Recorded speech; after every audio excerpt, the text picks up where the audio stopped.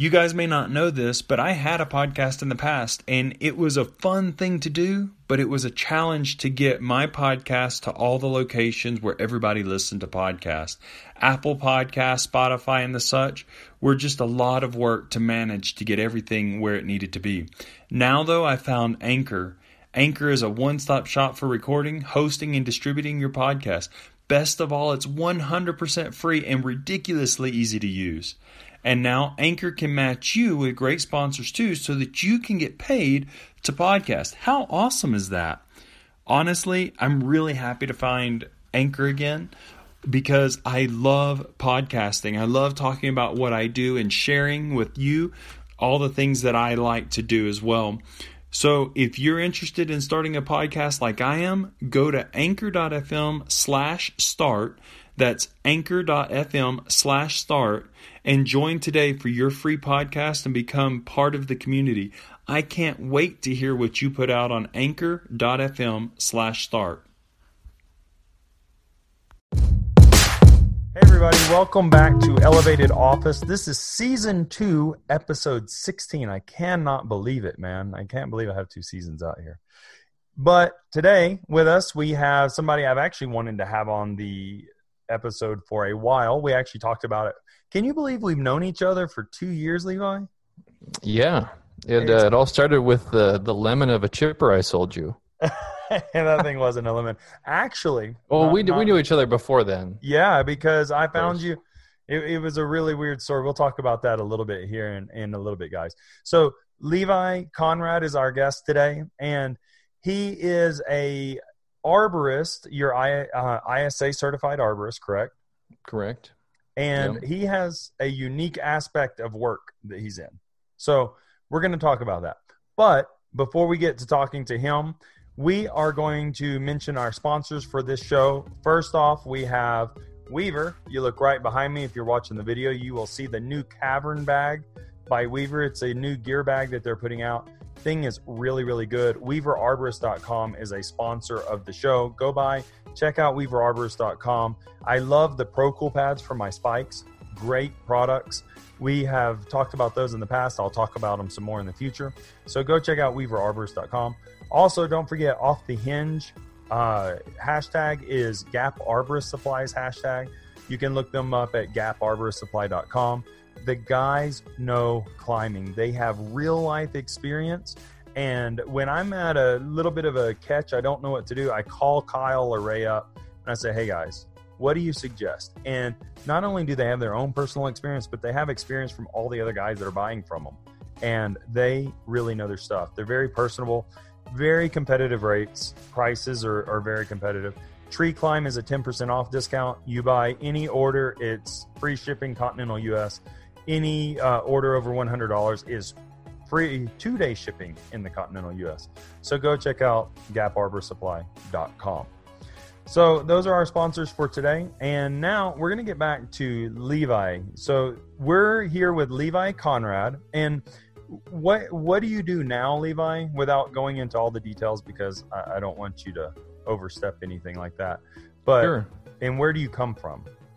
Yeah, so I'm originally from Minneapolis, Minnesota,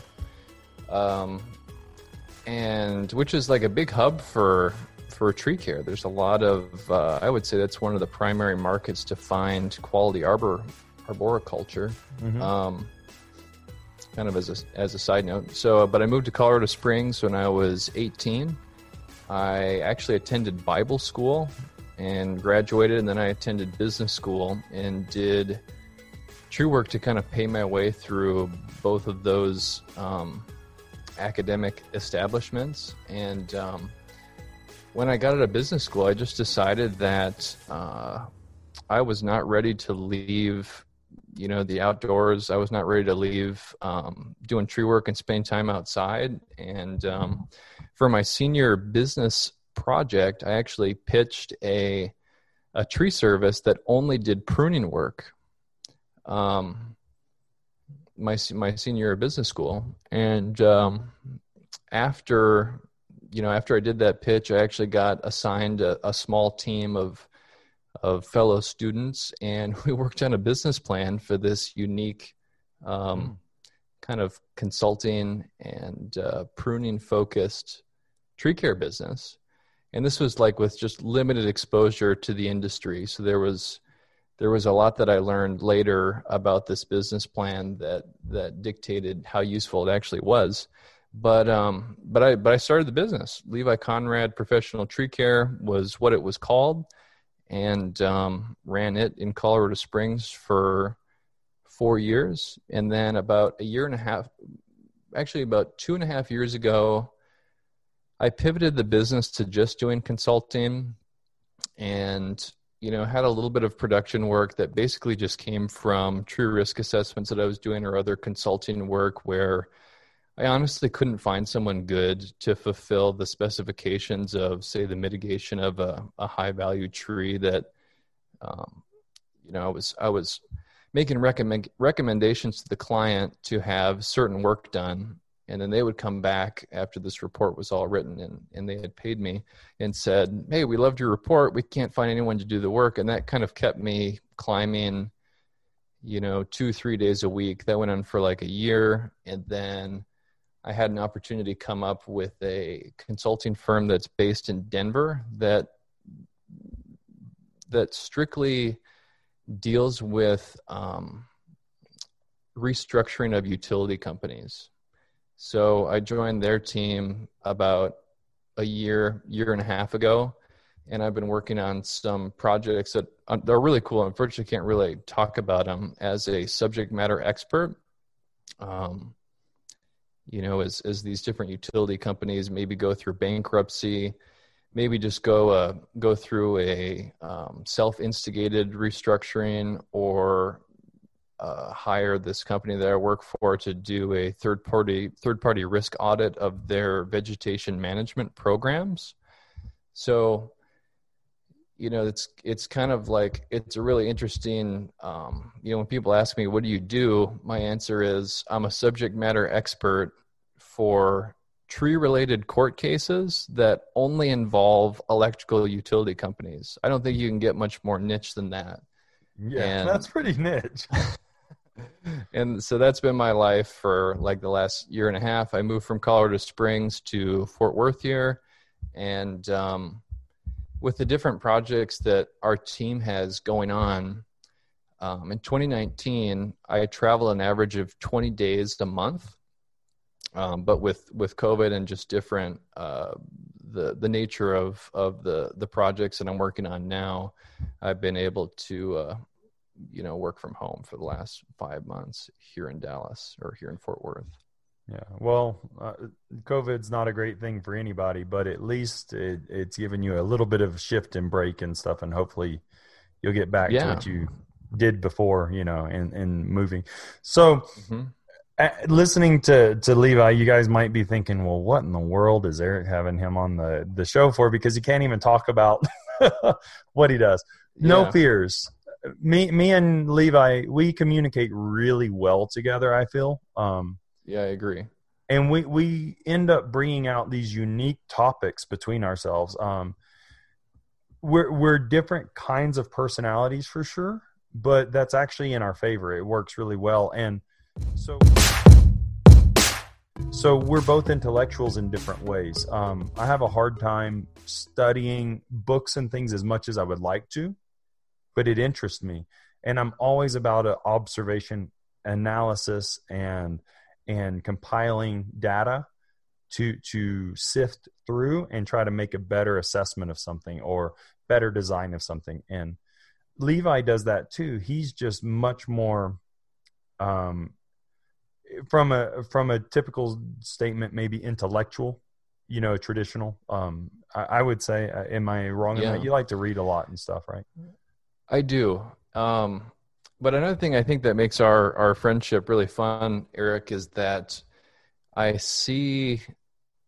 So we had a conversation yesterday, and to quote Nassim Taleb, who is like a really famous Lebanese American risk analyst, probably one of the best in my opinion. Knowing what is far less valuable than knowing how. So,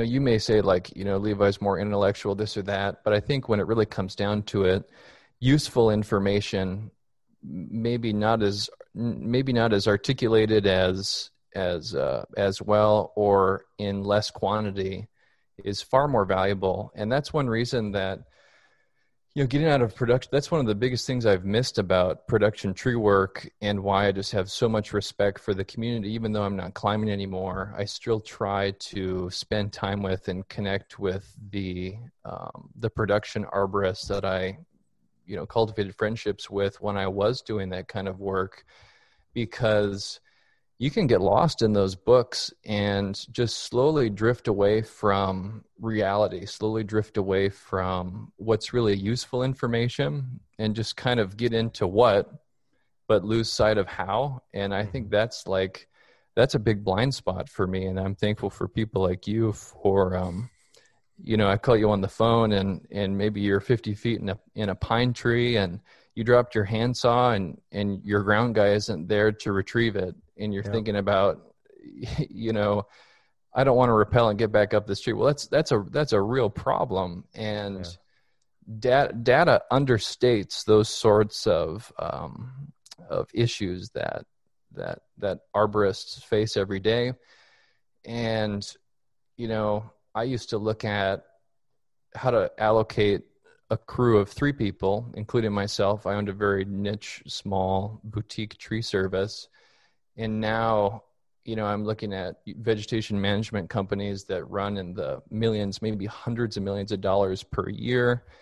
And there's hundreds of climbers, hundreds of groundsmen, maybe thousands on certain contracts. And it's so easy to see those numbers and just totally forget about the logistical difficulties that don't show up on a spreadsheet. Stay with us. We'll be right back. You love listening to podcasts, but have you ever thought about starting your own podcast? Maybe you want to build a brand, grow your business, or are looking for an excuse to talk about your favorite hobby. Whatever your reason for making a podcast, Buzzsprout is the place to start. Since 2009, Buzzsprout has helped over 300,000 people launch their own podcasts. Buzzsprout walks you step by step through the whole process and will give you powerful tools to start, grow, and monetize your podcast. Ready to get started? Click the link in the show notes to get our free step-by-step guide to starting your podcast today. Yeah, and not just like a crew logistics, right? Because that's one thing, like getting a whole crew there, getting a whole crew to work in sync, but just those logistics, like you said, on the individual level, like, and it makes it will literally make or break you, right?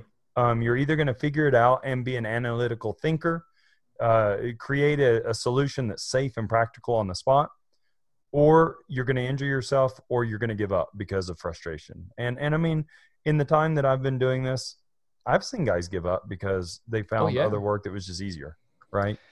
And there's no shame in that. I mean, if you don't love climbing trees and you don't love the tree life,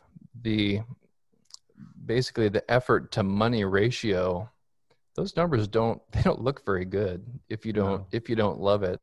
And, I'm thankful that there is, however small, there is a window of opportunity to make the numbers work. And I think that, arboriculture is held together from the individuals that do love it, and they've been able to do well financially doing good work, that those 3 pieces kind of coming together.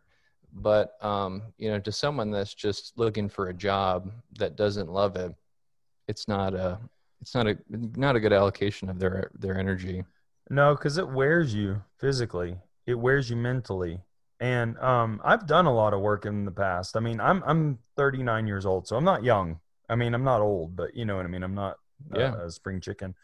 And I find that this is, out of all the jobs that I've done, probably the hardest physical job that I've ever done. And it's not that every day you're running all day long, but the mental fatigue of the adrenaline, of just the danger of just trying to keep everything straight in your head, of Yeah. me trying to do a good pruning job on top of all this. So I'm analyzing the tree constantly, keeping an eye on my crewmen, because I don't want any of them to get hurt or do something stupid.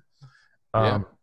Trying to manage the clients because I'm not quite the niche that you are. I'm much more broad in what I do, but I am a boutique tree service. I'm small and I charge substantial prices for what I do. Right. I really jumped into that this year because I just was going broke trying to help people out, and you just can't do it. So Yeah. It is what it is. I hope the industry can support at some point. I don't really know what it would take, although it'd be kind of fun to, throw some ideas at the wall and see if anything sticks. Probably not today, but I hope that one day quality tree care can be affordable at scale. But I think under the current system and just the current valuation that the public has of arboriculture and what they value, it's not, it's only going to be kind of the top 10% that value quality tree work and are willing to pay for it. And the arborist is able to have a good life, in the current system. For sure. I mean, without a doubt. I win less bids now, for sure. Yeah. Yeah. But I make more money because the bids that I win, they allow me to do less quantity of jobs and make more money, if that makes sense. Right. At the same time, I'm not trying to gouge. I mean, I'm not trying to, understood. take advantage of people, but I am a unique pruner in the area, and I've been fortunate enough to even become recognized with some of my colleagues in the area as being one of the better, which I'm proud of. But it takes me a long time to prune a tree, where other guys are like, oh yeah, we'll get all 3 of those done in a day. And I'm like, I'll be doing good to get 1.5 done in a day, maybe 1 in a day. Yeah. And they don't understand the difference, which is a whole nother level that we could talk about how to, really make money with your tree work by the way you treat your clients. Right. Yep. That's a whole nother thing.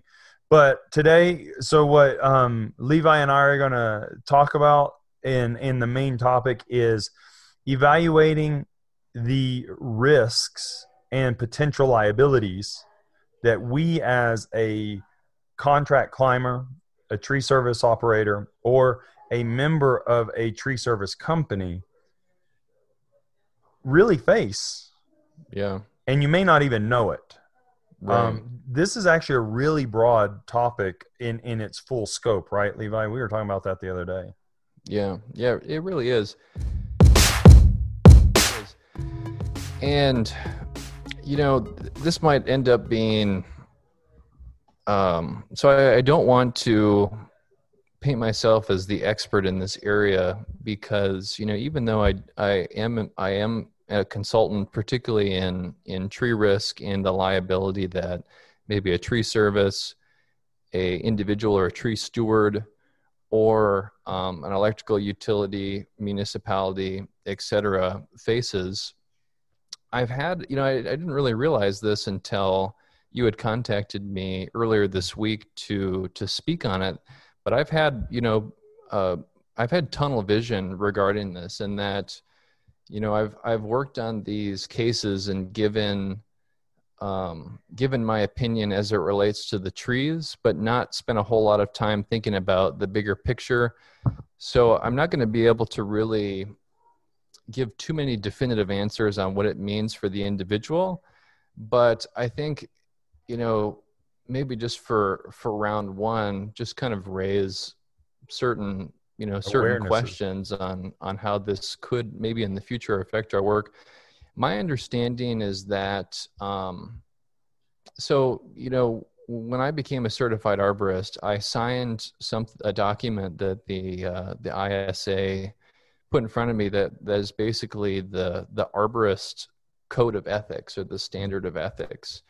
And in that, and I haven't, reviewed it in a while, but there is a standard of care of being an arborist. And, I think a question to ask is that standard of care, something that could be enforced, in a legal proceeding. And then, the answer to that is probably yes, although I think it's very rare at this point. But part of what you do when you're bidding jobs, and it may not seem like this on the surface, is the homeowner is transferring a level of risk regarding the stewardship of their trees onto you at that point. When they address you, as an arborist, they have you maybe inspect the tree and give your thoughts on it. They are, in a sense, they're looking for work, and they genuinely, I hope, want to know if the tree is safe or not, or different components. But also they're transferring risk as to, as a tree steward, I'm responsible for the information that I gather from a professional on how to treat that tree. And when they get your perspective as an arborist, they're only responsible for what you tell them at that point. And where this plays into different things that I've encountered on a day-to-day basis, is, if you evaluate a tree and you tell a homeowner it's nothing to worry about, you better be prepared to defend that in court, because you are the closest thing that the law would recognize to an expert on that fact. And that plays into, all kinds of tree work. I remember pruning a silver maple back when I was working in Minnesota, and it wasn't part of the bid. It wasn't part of the work order. And I actually wasn't supposed to be doing any work on this side of the tree, but I saw a big 10-inch DBH dead hung up branch over the family's deck, or actually it was over the neighbor's deck. And even though the homeowner wasn't wanting anything done to that side of the tree, I had to make it really clear that I saw that, and that I made other people aware. I made the stakeholders of the tree stewards aware that I'm recommending that this be mitigated because I feel that it's unsafe, and getting that in writing. Yeah, and what's interesting about what you're saying to me is that naturally I've done that from the beginning. Like the crews that I worked with, they didn't always do that. Somebody came out and said, this is what I want done. They're like, oh, okay, yeah, it'll be whatever to do that side of the tree or whatever. And like there's rot, there's mushrooms growing up on the ground, and they just wouldn't say anything, And the challenge here is to know when and how far our responsibility and potential liability goes as an expert or a tree service company or an arborist or whatever. Just anyone that calls themselves an arborist, once you take on that badge, there is a liability that comes with it. And here's interesting. Oh, sorry, didn't mean to cut you off. Oh no, I was saying, but keep going. Yeah, so here's the interesting fact about that. The fact that you don't call yourself, like somebody I know says, well, I don't call myself an arborist, in quotes, but they're a tree service company and he's the owner. Yeah. Well, he is an arborist because technically, according to the definition of an arborist, it's someone who works on or with trees. And when there's an implied implication there, right? That when a customer or a potential client calls you out for a bid, and they're expecting you to be the expert, right, in that industry. Exactly. And it's one thing that's kind of funny, and this actually shocked me when I started working on in the legal side of trees, is that we use the term arborist within the industry so flippantly, but attorneys don't. That means a lot more to them than I think it does to us. And that was sobering when I started basically getting paid to give my opinion about trees. Arborist means so many different things. And, it's no secret the ISA certified arborist exam is not that difficult. That shouldn't be any secret to to anyone. It's difficult enough to create a barrier of entry, which is good, but we use that term so flippantly, but those that really understand and this isn't me, this would be like, this would be a lawyer that understand the legal aspect of trees and maybe has worked on multiple cases that involve tree failures, maybe with property damage or personal injury. They don't, they don't have that same level of flippancy when it comes to that term. Yeah, and just because you might consider yourself an arborist, before they come to you, they're going to ask for credentials. Yeah. And they're going to ask for life experience, because I have heard some cases. I don't know how common this is. You would probably actually know more about this than me. I've heard some cases where somebody in the area had been an arborist or a tree worker for many years, decades or whatnot, knew the trees in the area very well. There wasn't a local ISA certified arborist in that particular region or, in their area. And they did call on them because they had there was a general consensus that person was a diligent, educated tree steward, if that makes sense. Yeah. But yeah, it's interesting because we were talking about, like we said, this goes to a huge scope that we could talk about for a long time. But today we're talking about us as individuals, really, in the trees that we work or that we're bidding, right? Mm-hmm. Not just the potential, and we're going to use that word a lot, potential or possible, because Levi nor I are lawyers. We don't know all the legal, and we don't claim to. We're not trying to put statutes or limits on this. We're just trying to talk about something that I think, at least what I'm seeing, is overlooked or just kind of dismissed by many tree service companies and tree guys, if you want to call them that.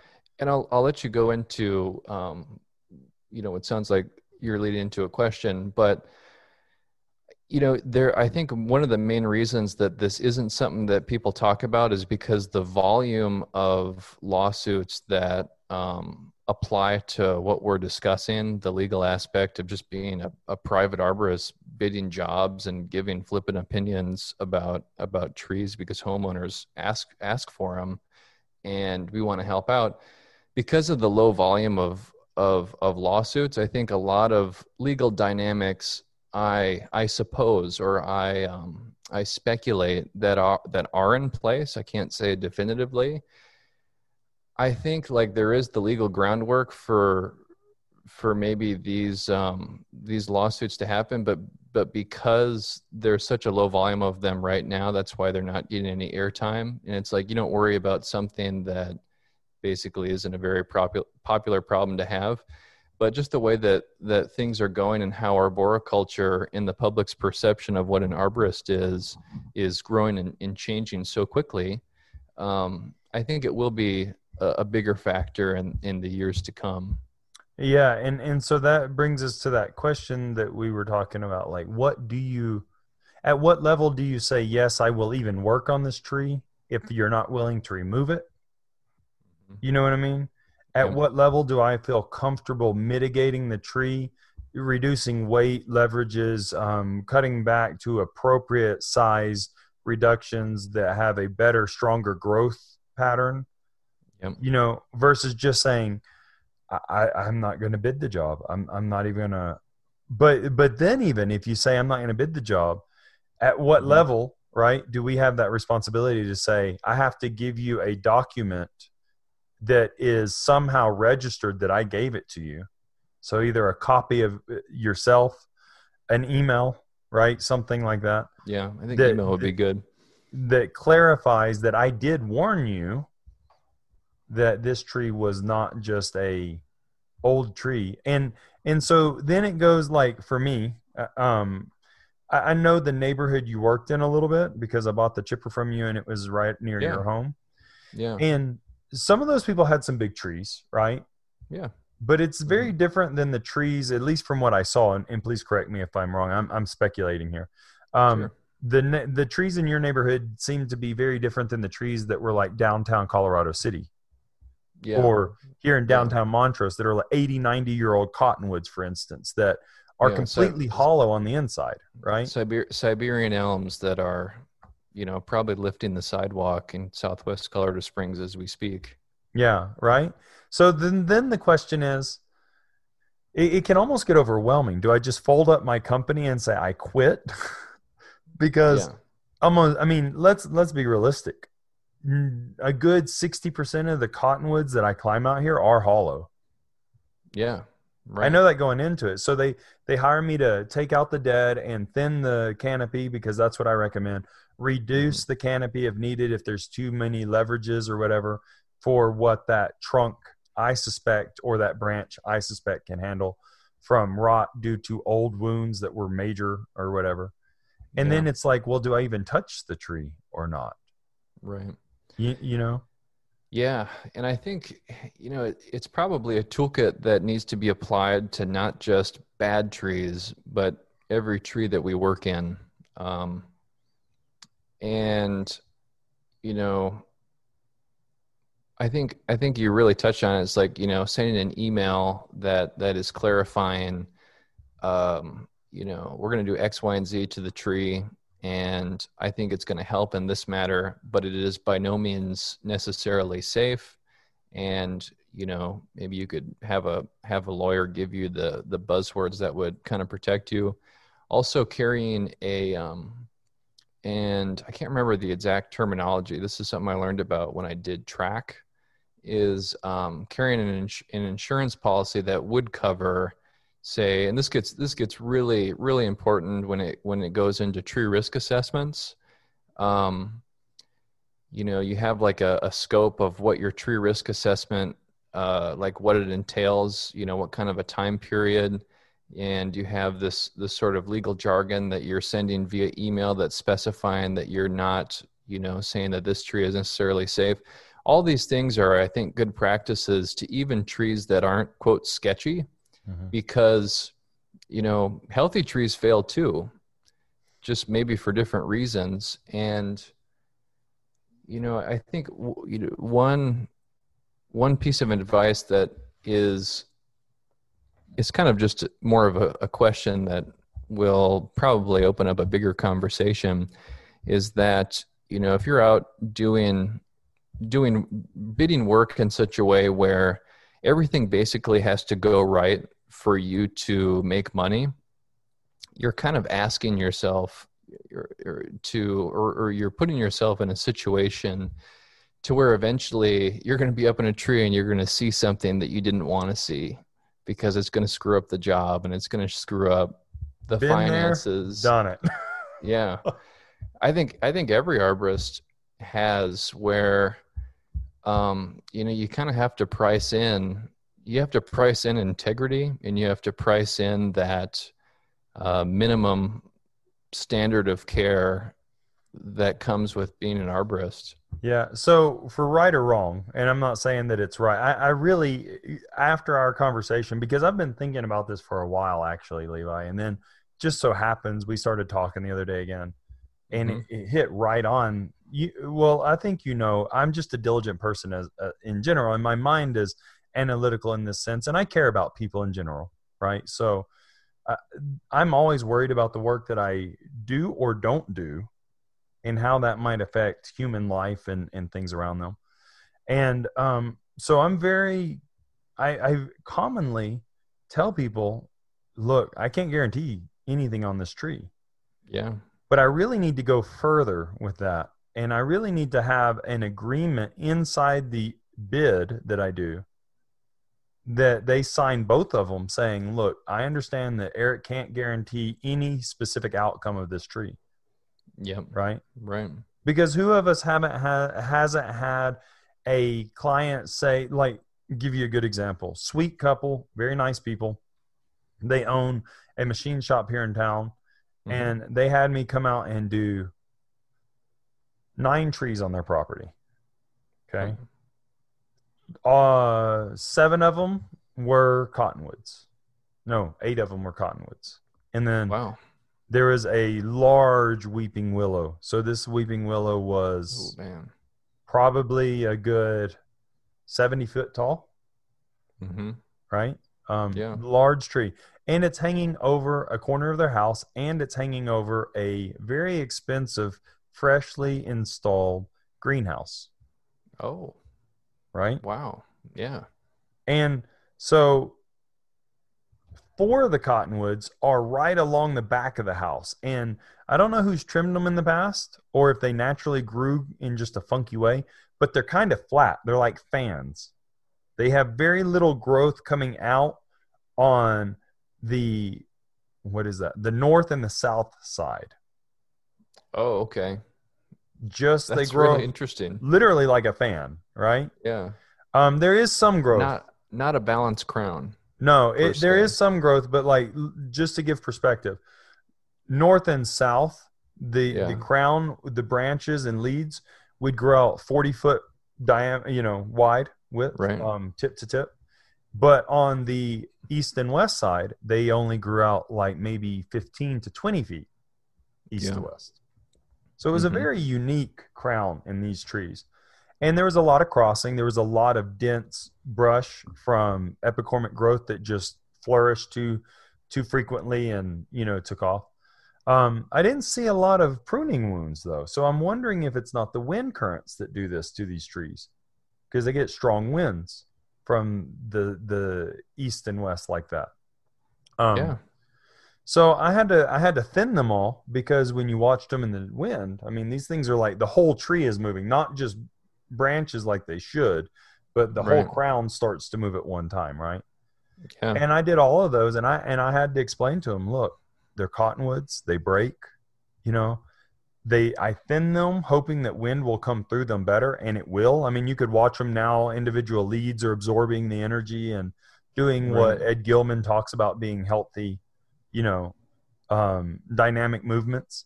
Mm-hmm. And I feel comfortable with them, but at the same time, like these 4 on the back, they're 75-foot, 80-foot trees, and they're only 20 feet from the house.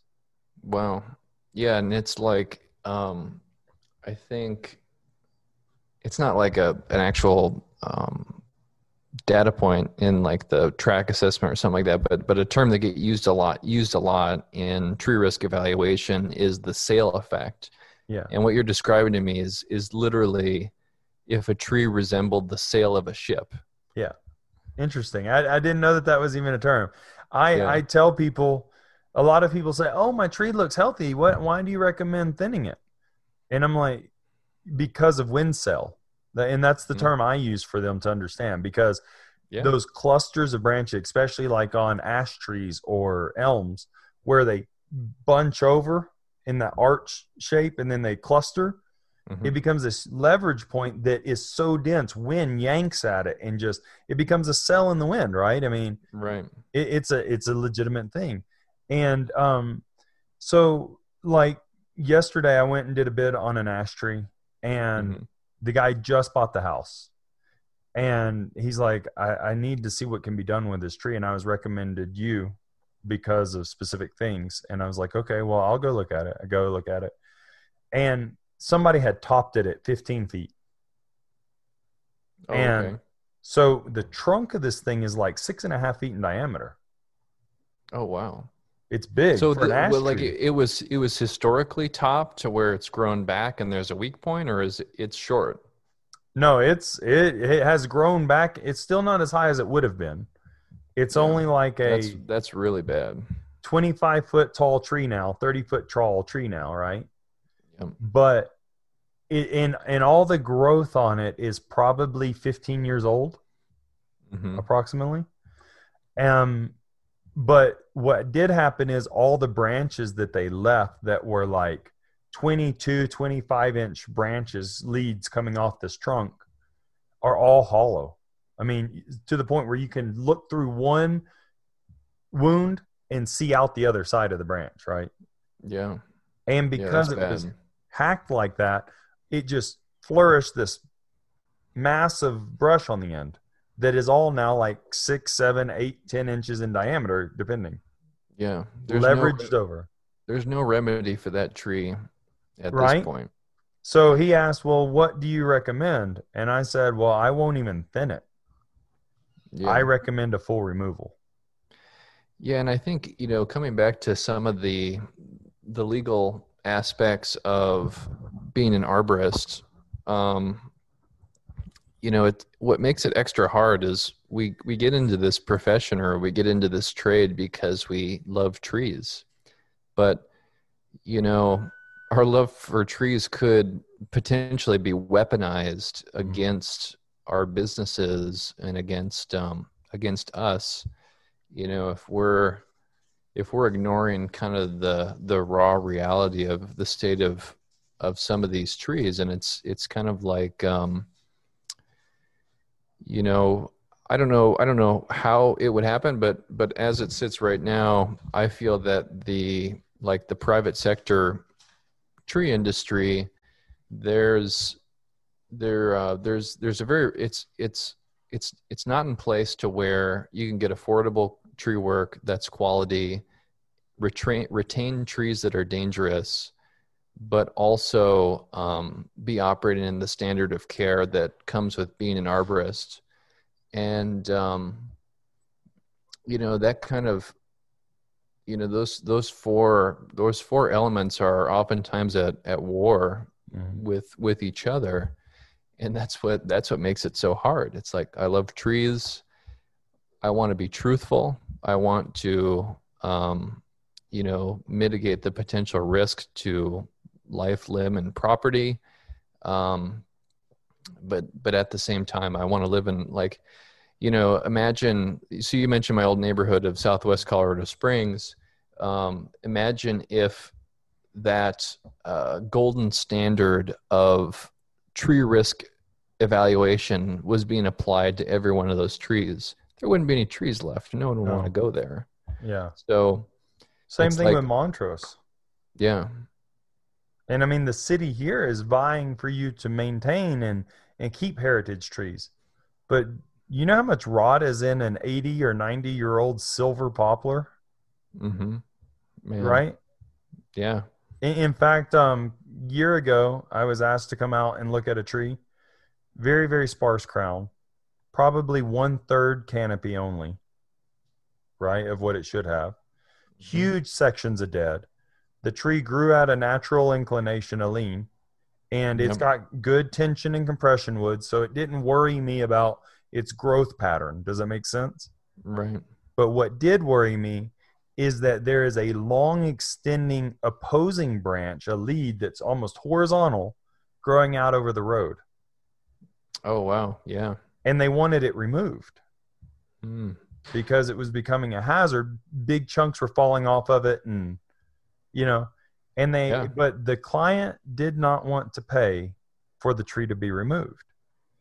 Yeah. And that's another, that would probably be the fifth metric is, a lot of these trees, limping them along is a lot less expensive than the removal, even if it is inevitable.